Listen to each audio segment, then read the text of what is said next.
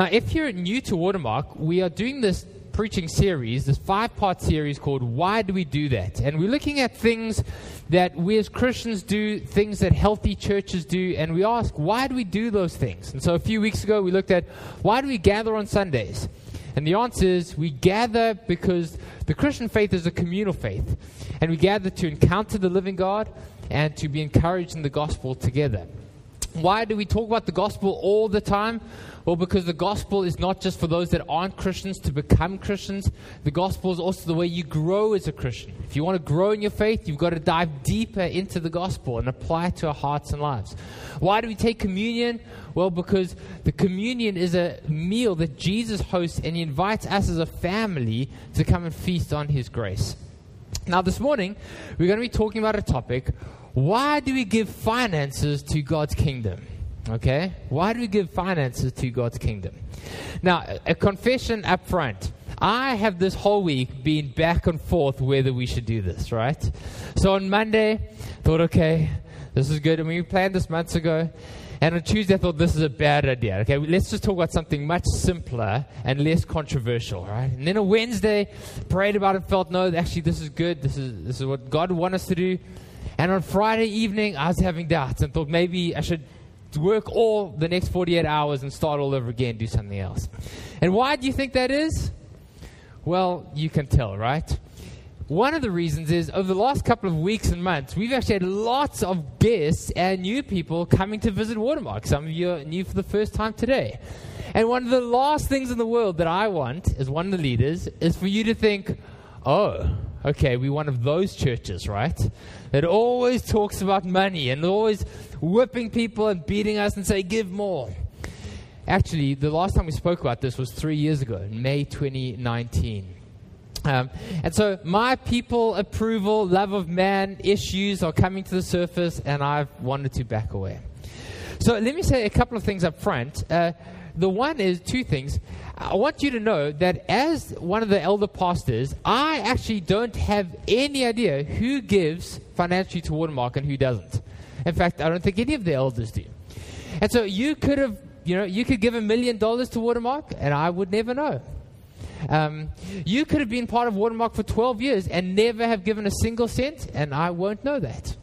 And that's a very deliberate decision, because as elders, we don't want to treat anyone differently based on financial giving. And so maybe just as a side note to say, maybe you're very wealthy and you've given a lot and no leader has ever thanked you or written a card. That's because we just don't know. The accountants know, the bookkeepers know, but we as leaders actually don't know who gives at all. The second thing I wanted to say up front is Watermark's actually not in a financially precarious situation. And so this isn't coming out of like, hey guys, money's tight, let's quickly pull out the money talk. And actually year to date, things are pretty break even, things are fine. And so why do we talk about this? Well, there's a number of reasons, but one of the reasons, why do Christians talk about it? Why do Christians give finances to God's kingdom? Well, we're going to get into that. But one of the reasons is because we all deal with money every single day, especially in a city like Hong Kong. For some of you, maybe you steward your family's investments and you're moving millions of dollars around every day. For some of us, maybe money's really tight, and buying that drink at the vending machine, you've got to think twice about that, because every dollar you spend, you've got to really watch it. In other words, it doesn't matter where you are on the socioeconomic spectrum, all of us deal with money every single day, but money also has a way of creeping into our hearts, and it really can affect us. Just think of how many families fight and argue about finances. Just think of how much relational tension there is in our lives and in the city in which we live because of money. Money is such a small thing in God's kingdom in light of eternity, and yet it has a way of becoming such a big thing in our lives. And so as a church, we want to talk about the real things of life. We don't just want to talk about theology and justification. We want to talk about things like sex and marriage and transgender and all that kind of stuff like we did last year. Next year, we want to talk about faith and work and how do you approach your work in light of the gospel. And so we want to talk about these real things, and today we want to talk about money. Okay, so with that introduction, let me explain the context of our passage, and then Angie's going to come and read the passage to us today. So we're going to look at 2 Corinthians chapter 8 and 9, very famous passage. And the context is this. The Apostle Paul is taking up a financial offering for the Christians in the province of Judea. And previously on his missionary journeys, he had spoken to church in Macedonia and he had spoken to church in Corinth and said, listen, this church needs some help. Will you take up an offering for these Christians in Judea? And the reason is because it seems there was a famine that hit Judea. Basic food prices had shot up, and these Christians in Judea were really struggling. And so Paul had previously spoken to them, and they said, yes, we'll do that. We'll take up an offering, and you can take that money to the Christians in Judea and serve them. And now Paul, the Macedonian church had actioned this. They'd done the offering. And now Paul writes this letter to the Corinthians, and he's writing to them, and part of the letter is saying, I'm going to send Titus, and he's going to actually collect the offering that you said you're going to take up and bring it back to Judea for these Christians. Okay, so that's what's happening in the letter. He's writing them to say, that's what you previously said you're going to do. I encourage you to do it so that we can bless these Christians in the province of Judea. Okay, that's the context. And on that note, Angie, will you come and read God's word to us?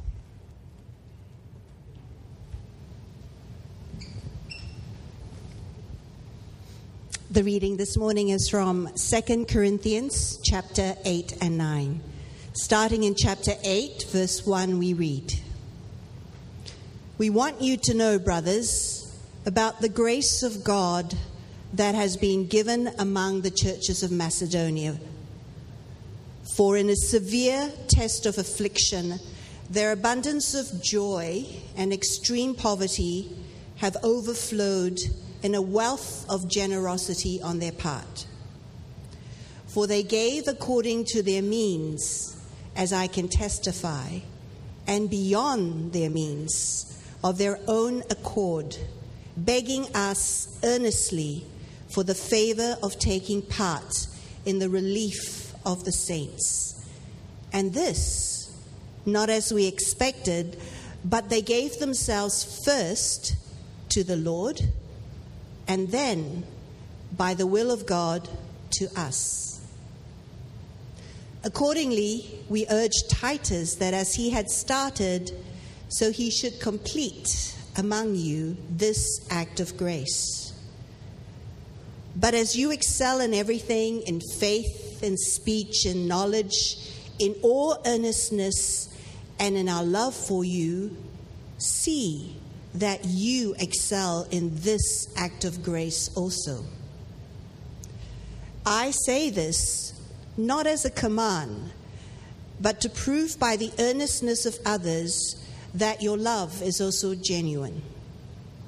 For you know the grace of our Lord Jesus Christ, that though he was rich, yet for your sake he became poor, so that you, by his poverty, might become rich. And in this matter, I give my judgment.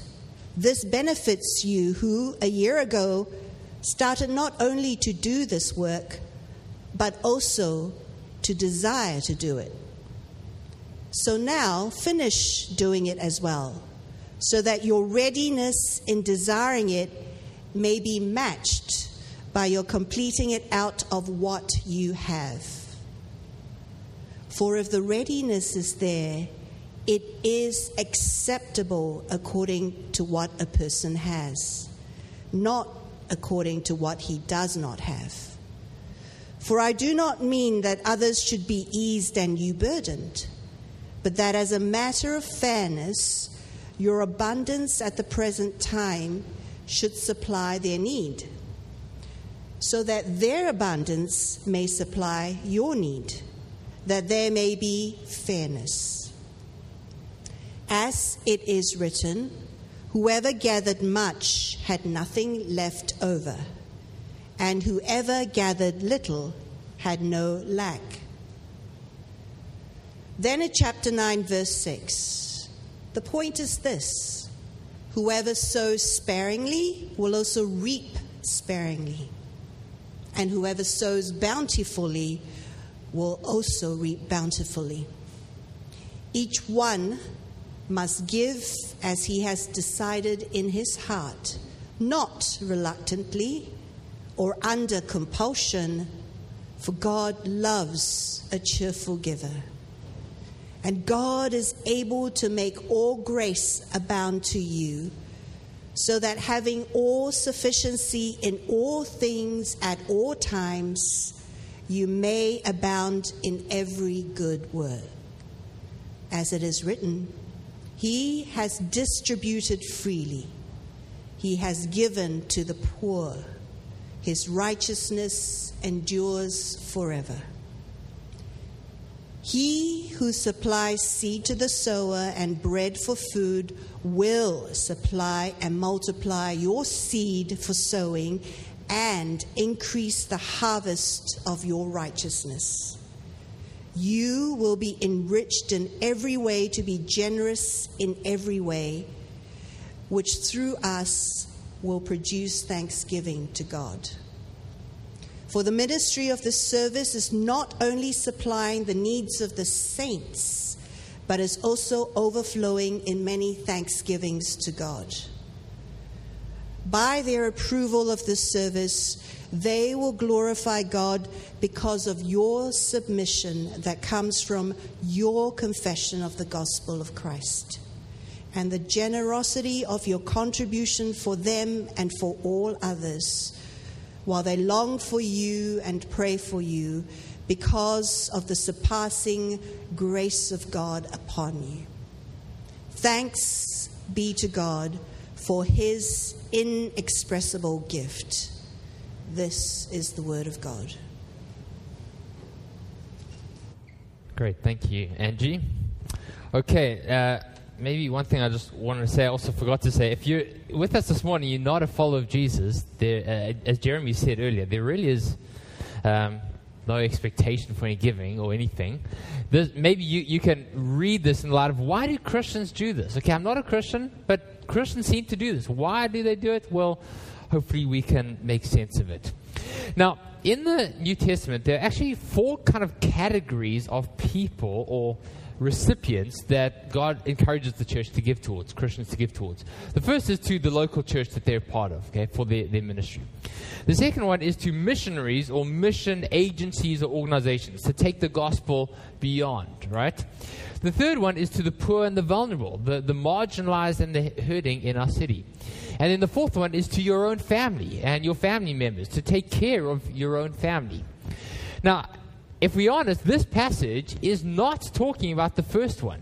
It's actually talking primarily about the second and the third, giving to missions and mission organizations and to the vulnerable and the hurting, the poor and the marginalized. And so it's good to recognize that this passage is actually not talking about tithing, about giving to your local church. But what it does show us is the motivations that Christians have for giving their finances towards God's kingdom endeavors, whatever that is.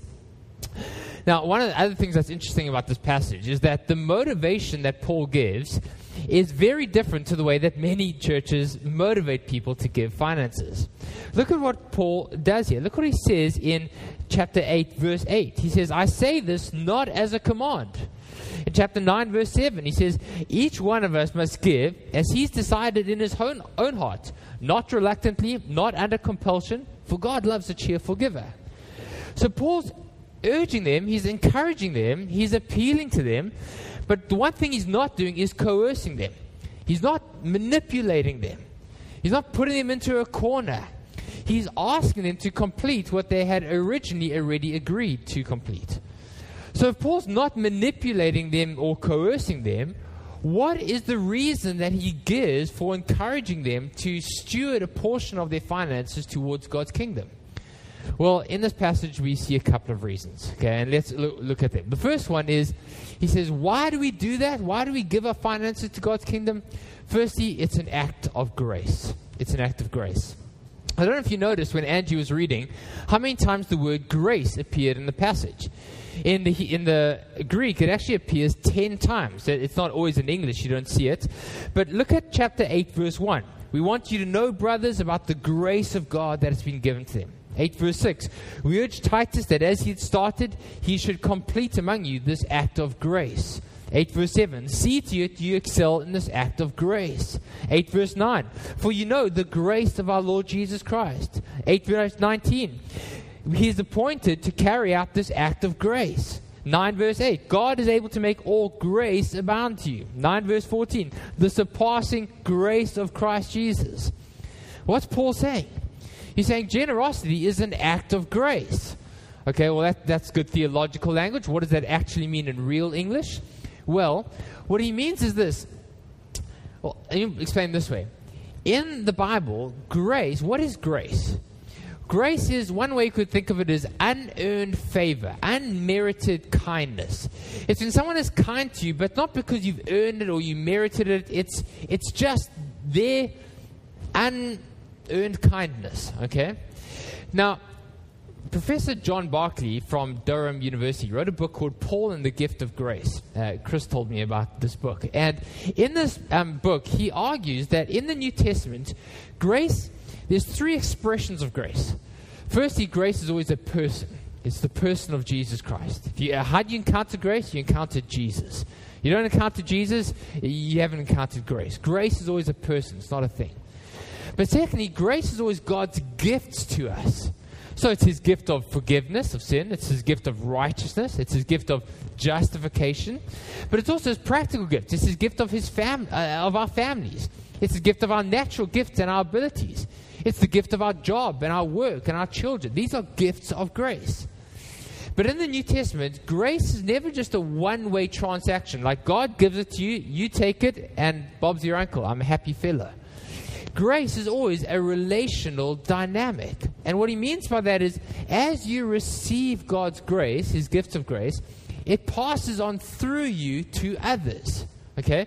So God's grace comes to me, and it passes through me to others. That's a gift of grace. So let me give you a very practical example, right? You're at work, and you make a big mistake. And your boss should fire you. You've lost the company a lot of money or something. And what do? They extend unmerited kindness to you. They say, hey, it's okay. Don't make that mistake again, but we'll let it pass. And then one of your subordinates makes a mistake. What do? You remember the kindness that your boss showed to you, that grace to you, and what do? You say, it's okay. Try not to do it again. Let me help you. You see, the kindness that has come to you passes through you to others. Does that make sense? Let me give you another example. You are moving apartments, and so you say to your CG members, guys, I need some help. Saturday afternoon, please come and help me move my apartment, okay? And they say, sure. And so they all come Saturday afternoon, and they help you move your apartment. And 2 months later, somebody else says, hey, guys, I'm moving my apartment. What do? The grace that you've received extends the grace you pass on to others. And so you say, sure, I'll be there and I'll go and help. So grace is unearned kindness, but it's not just this one-way transaction. It's a relational dynamic. And actually in the New Testament, this is the way that Christian living is always motivated. So remember, Paul says, be kind and tender-hearted to one another, forgiving each other, just as God in Christ forgave you. The forgiveness that I've received from God in Jesus, I then pass on to others. Or think about how Paul says, husbands, love your wives. Why? Not just because that's what you should do, because think of the way that Christ has loved you. Or think of how in Colossians, Paul writes and says, masters, let me just get it here, treat your servants justly and fairly, which in the first century is a radical idea, right? Remember, in the first century, slaves are a piece of meat. Nobody thought that they were humans. They're your property. But he says, no, masters, you treat your servants justly and fairly. Why? Because remember, you've got a master in heaven. Now, Paul's not saying, listen, God is watching you. What he's saying is, when you were a rebel and went your own way, how did God, your master, treat you? He sent his son to die on the cross. And so the grace you have received, let that flow through you to others as well. Okay, are you tracking with me? Does that make sense? So what does Paul say here? In this passage, he's saying again and again and again that the resources that we steward towards God's kingdom is God's grace to us, flows through us, and is an act of grace. As we encounter Jesus and his unmerited favor and His kindness, that flows in our lifestyles, including in our finances. And that way, our giving becomes an act of joy. Okay? So it's an act of grace. But secondly, it's also an act of faith. Look at what happens in this passage here. Look at chapter 8, verse 2. He's writing about the Macedonians, and he says, in a severe test of affliction, their abundance of joy and their extreme poverty overflowed into a wealth of generosity on their part. So the Macedonians, their generosity to the Judean Christians down the south wasn't out of their abundance. It wasn't like they had tons of resources and they're saying, okay, well, I guess we could spare some. Actually, in their poverty, they, in a moment of faith, they said, God, we're going to trust you, that we don't have a whole lot, but we're going to trust that you're going to take care of us. In other words, their giving was an act of faith, not an act of calculation. And this is actually how worship was always done in the Bible. Remember in the Old Testament, how did you bring your worship? You bring the first share of your crops. So you harvest your crops, you bring the first share, not what's left over at the end. Why? Because it's an act of faith. It's an act of saying, God, I'm trusting my life into your hands. I'm not trusting what's in my barns. And what this means is that generosity is always a matter of heart, not a matter of the quantity. It's not the issue is not how much we give, it's our heart. Remember, at one point, Jesus is in the temple, and he's watching people putting money into treasury, which that alone is an interesting idea. Okay, Jesus is watching them put in the treasury. But at one point, somebody comes with this treasure chest, right? He wheels it in, this like treasure chest full of gold coins. And he lifts it up, and he bangs on the table. 100, 200, okay? All these gold coins. An hour later, a widow comes in, hobbled over with her cane, and she drops 2 little pennies into the treasury. And what does Jesus say? She has given much more than him. Because for her, it was an act of faith. It was an act of saying, God, I could do with this money, but I'm trusting you. Look at what Paul says about these Macedonians. He says, in their extreme poverty, it wasn't that they were taking up a multi-million-dollar relief effort. In their poverty, they didn't have much to give. But what they did do was they gave themselves to God, and as a response to that, they gave themselves to the Judean Christians. And that leads us to the third thing, which is it's not only an act of grace, it's not only an act of faith, it's also an act of worship. Because look at how Paul describes it in 8 verse 5. He says, they gave themselves first to the Lord, and in response to their worship of God, they stewarded their finances towards this kingdom endeavor. What's Paul saying? He's saying their giving, their generosity was actually an act of worship. It is a way of them saying, God, you are glorious, you are sovereign, my life belongs to you, and part of that is all that I am and all that I have, I give to you. It was an act of worship. What is worship? Worship isn't just singing songs. Worship is describing the worthship or the worthiness of God, that He is God and He has all that we have and all that we are belongs to Him. Do you remember a few weeks ago we looked at Deuteronomy 6, right? And Moses says, Hear, O Israel, the Lord your God, the Lord is one. You shall love the Lord your God with all your heart, soul, and strength. And the Hebrew word there for strength is the word moed, your resources, your ability. And that's what's happening here. These Macedonians are saying, God, with our resources, with our ability, we're going to love you. And part of that means we're going to steward our resources towards your kingdom. Now, I've got a confession here in my own life, right? Part of the way that our family stewards our finances is, and tithes to Watermark, is there's an electronic automatic payment that goes off on the 29th of each month, okay? Set up years ago, that's just how it works. And that works well for us because it means if you're sick or if I'm on holiday or church is online or I'm in quarantine, it just goes off. It's done. But one of the shortcomings of that is, if I'm honest, my giving is seldom done as an act of worship because it just happens automatically. And so in light of this week, one of the things I've decided is that each month when I see my tithe going off to church, I want to pray a simple prayer and say, Father, this is not just an automated action. This is an act of worship. God, out of the joy of what you've given me, receive this as a gift of my worship. Okay? So that's one of the challenges that I've felt this week. Okay, are you following me? Is this okay so far? Okay. So let's get really practical here very quickly. What happens if you feel like, okay, I want to give to God's kingdom, and that may be to Watermark, it may not be, okay, that's another discussion, but I just can't afford it. It's my first job, and I can't afford it. Or I've just had triplets, okay, and I can't afford it, or whatever it is. What do you do practically? Let me offer 4 suggestions. First thing is, make it a matter of prayer.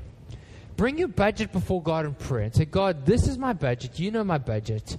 God, I want to honor you with my budget. Okay, make it a matter of prayer. Second thing is, I'd say, maybe examine your lifestyle a little. Because it's easy to say, given my lifestyle, I can't afford it. But maybe we don't need to eat out 40 times a month, right? Or maybe we don't need that 17th pair of shoes. Okay? So, examine your lifestyle.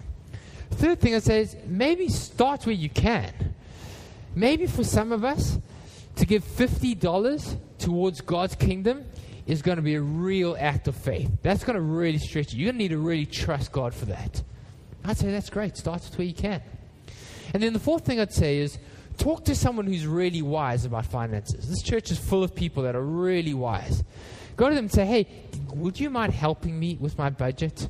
I think of Colin Farrell, Karen and Pui, Bernard and Angie, Oscar and Celeste, Ed and Trish. There's a whole bunch of people that are really wise. And talk to someone that's wise about it. Okay? So, an act of grace, an act of faith, an act of worship. Fourthly, why do we steward our finances towards God's kingdom? Well, it's an investment in kingdom venture. Look at chapter 9, verse 10 and 11 with me. Paul here says that money is actually like capital. You're able to invest it in something that can give you a return on your investment. But it may not be a financial return on investment. Look at what he says here in verse 10 and 11. He says, he who supplies seed to the sower and bread for food will supply and multiply your seed for sowing and increase the harvest of your righteousness.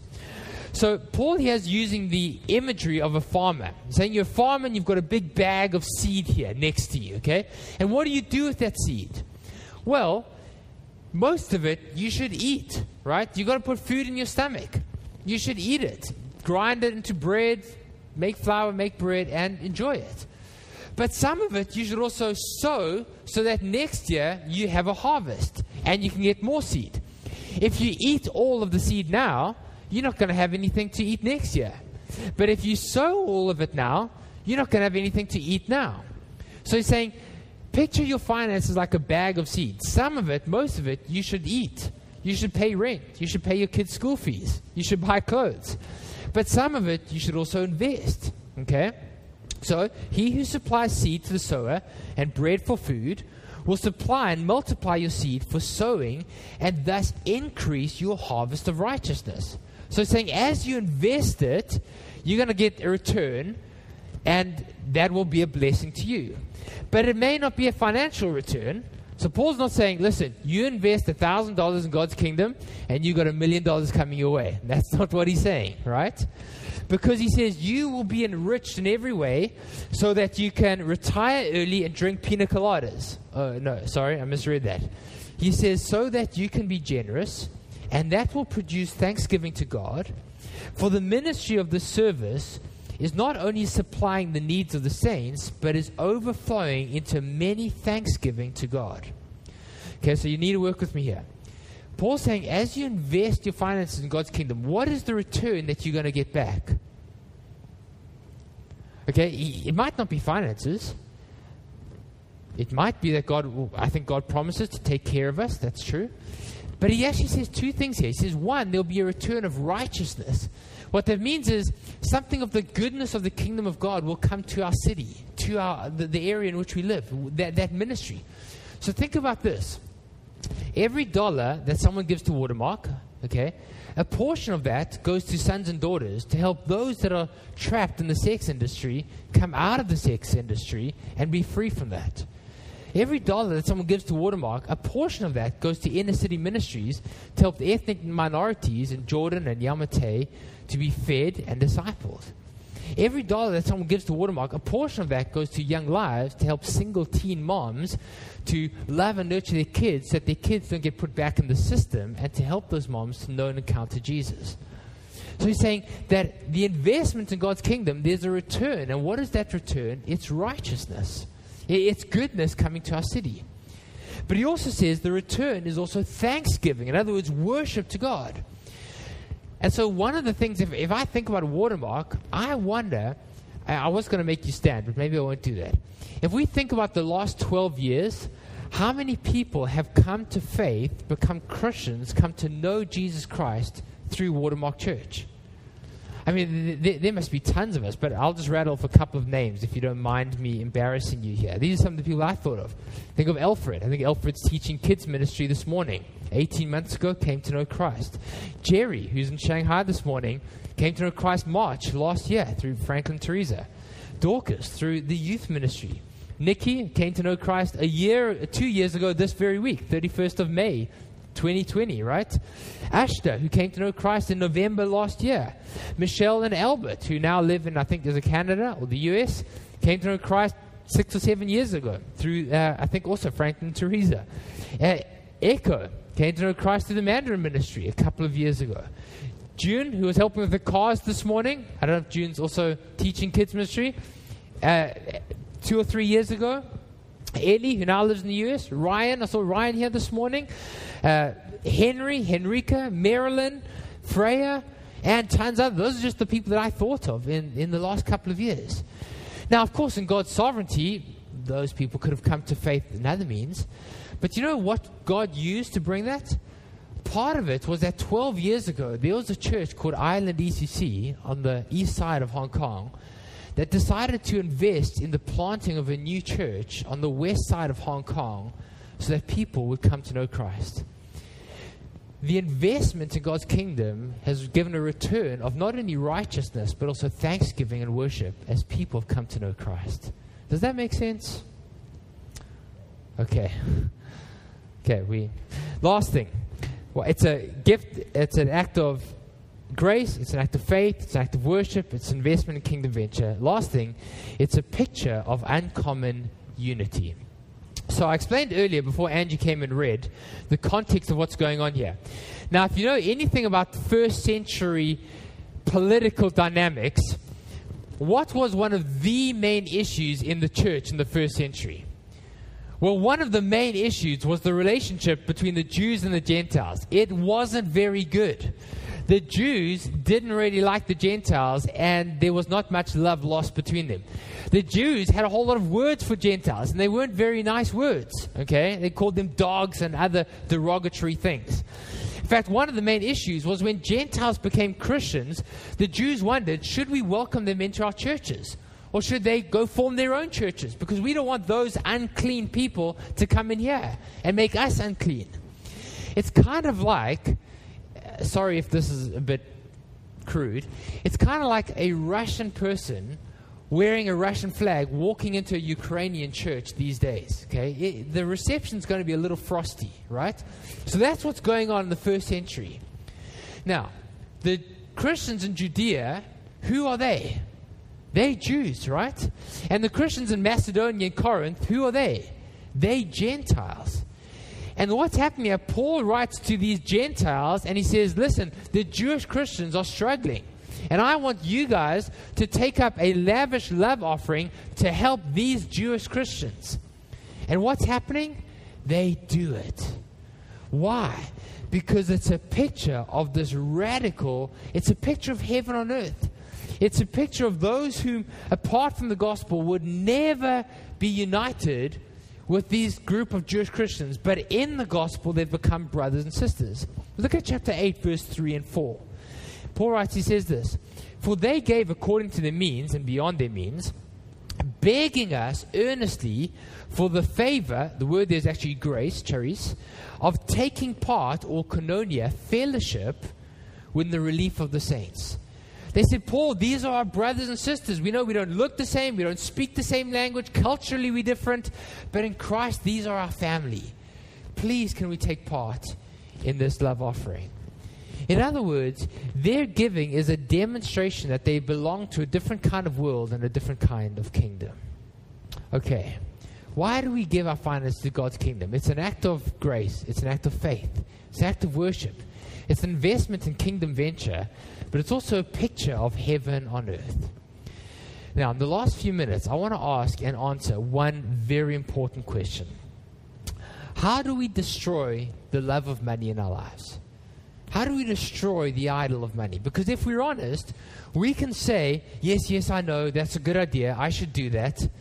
But just knowing it's a good idea is not enough to loosen in my heart the love of money. Okay? So how do we do this? Well, there's a couple of ways. Let me suggest a couple of ways we could do it. The one way we could try is through resolve and determination. So we say, that's it.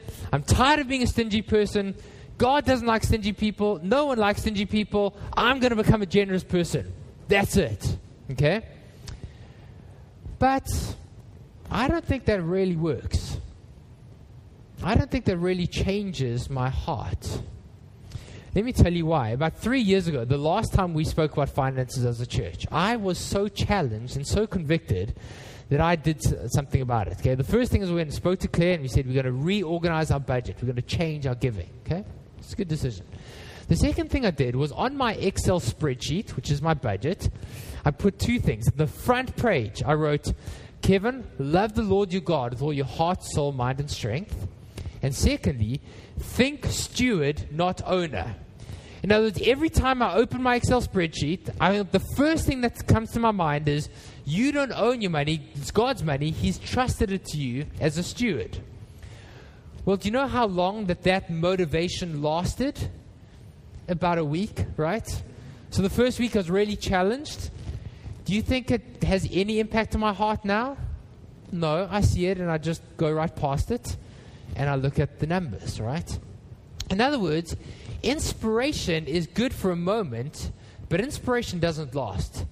It doesn't dislodge the loves of my heart. If my heart loves something, I can bend it, but pretty soon that love is going to be back. Here's another way. I tried something else. 8 months ago, I go to my buddy Oscar. Where's Oscar? And I say, hey, Oscar, I'm concerned that I'm not a generous enough person. In fact, when I look at my budget, there's this constant tussle. I want to be more generous, but I also want to save more. And I want to go through my budget with you. Will you sit down with me and look at my budget, look at all the numbers, and I want you to tell me whether you think I'm generous enough. And I want you to challenge me. And so Oscar says, sure thing. Well, that was 8 months ago. Do you think we've sat down? No. Do you know why? Because accountability is a good thing, but you're only as accountable as you want to be accountable. You can put all the accountability structures in place, but if your heart doesn't want to be accountable, you're going to find ways to dodge it, right? In other words, inspiration is good, but it doesn't last. Accountability is good, but it's not going to change the loves of my heart.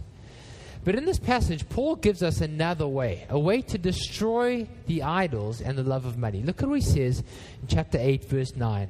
Actually, starting verse 7, he says, as you excel in everything, see that you also excel in this act of grace. I say this not as a command, but to show that your love is genuine.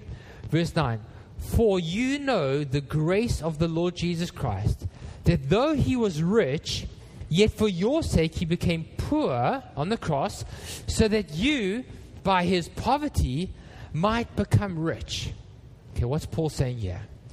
Paul's saying that the way to suffocate the love of money in my own life is not through sheer determination, not through inspiration, not only through accountability, but by becoming, in the words of Julian's song, by surveying the wondrous cross. In other words, by becoming more enamored by the love of Jesus for me, becoming more secure in the faithfulness of Jesus to me, becoming more satisfied in the person of Jesus, and becoming more in awe of the majesty of Jesus and what he's given me.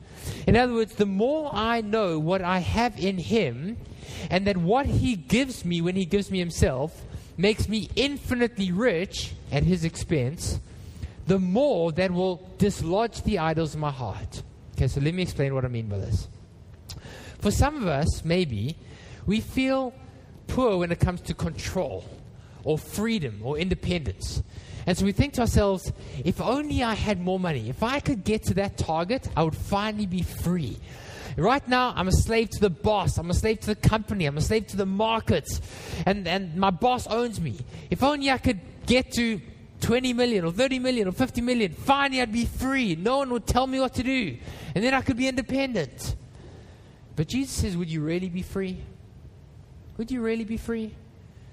Jesus says that only if the Son sets you free are you free indeed.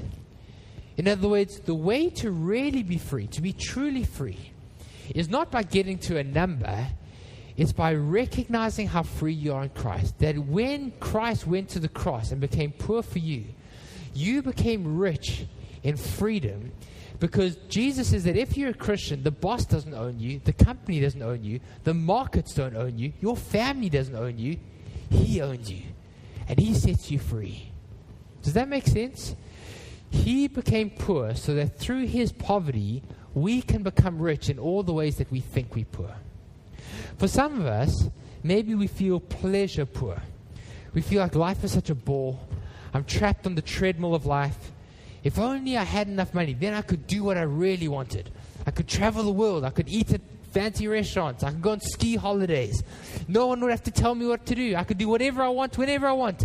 If only I had more money, finally I could enjoy life. And Jesus says, really? Jesus' fullness of life is not found in a bank account. It's found in knowing that through His poverty, we become rich in all the ways that we think we're poor.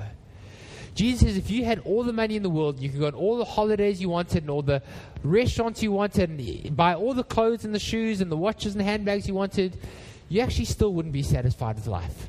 Because fullness of life is not found in stuff, it's found in a person. Jesus says, I came and went to the cross and became poor so that you can be rich in the very area where you think you're poor.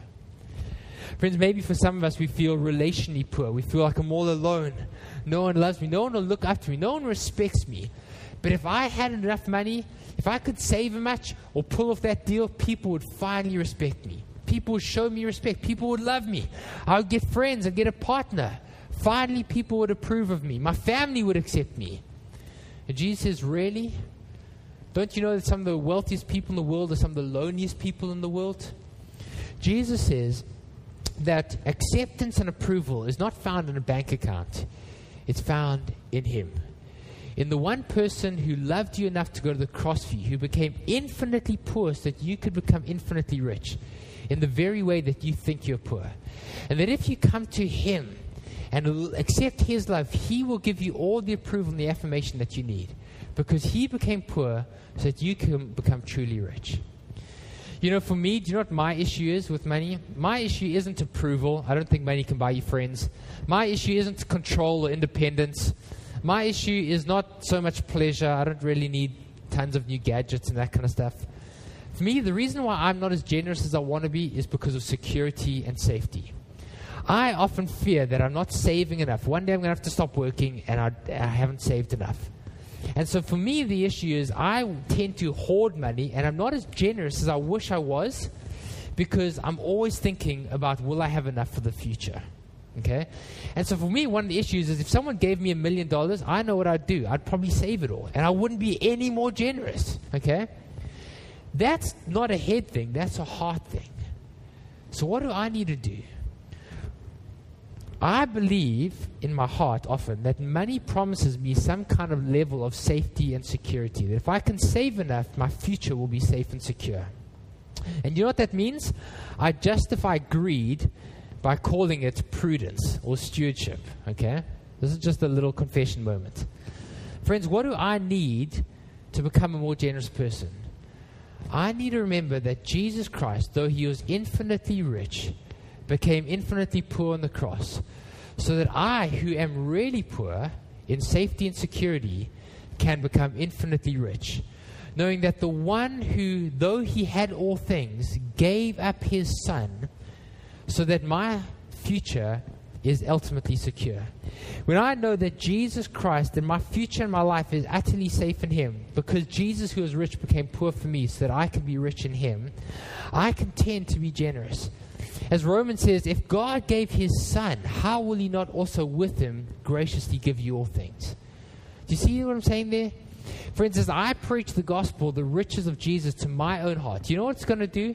It's going to loosen my hands so that I can become a more generous person. Paul writes this, as you excel in everything, see that you also excel in this act, this grace as well. I say this not as a command, for you know, brothers, the grace of the Lord Jesus Christ, that though he was rich, yet for your sake he became poor, so that we, through his poverty, might become rich. That's why Christians steward their finances towards God's kingdom. Let's pray together. Lord Jesus Christ, as we look at this really challenging subject and topic and passage of Scripture, God, I firstly want to just ask that by your Spirit, that you will help none of us to feel condemned or coerced or manipulated. God, if any of us do feel that, I pray that you will set us free from that. God, I also pray, won't you help us to see the riches of the gospel? That, God, our life and our safety and our security and our freedom and our pleasure and our relationships are not found in what's in our bank account. It's found in the person of Jesus. And as we encounter your grace, that will help us to live lives of grace to others. God, I pray this in your awesome and your gracious name. Amen.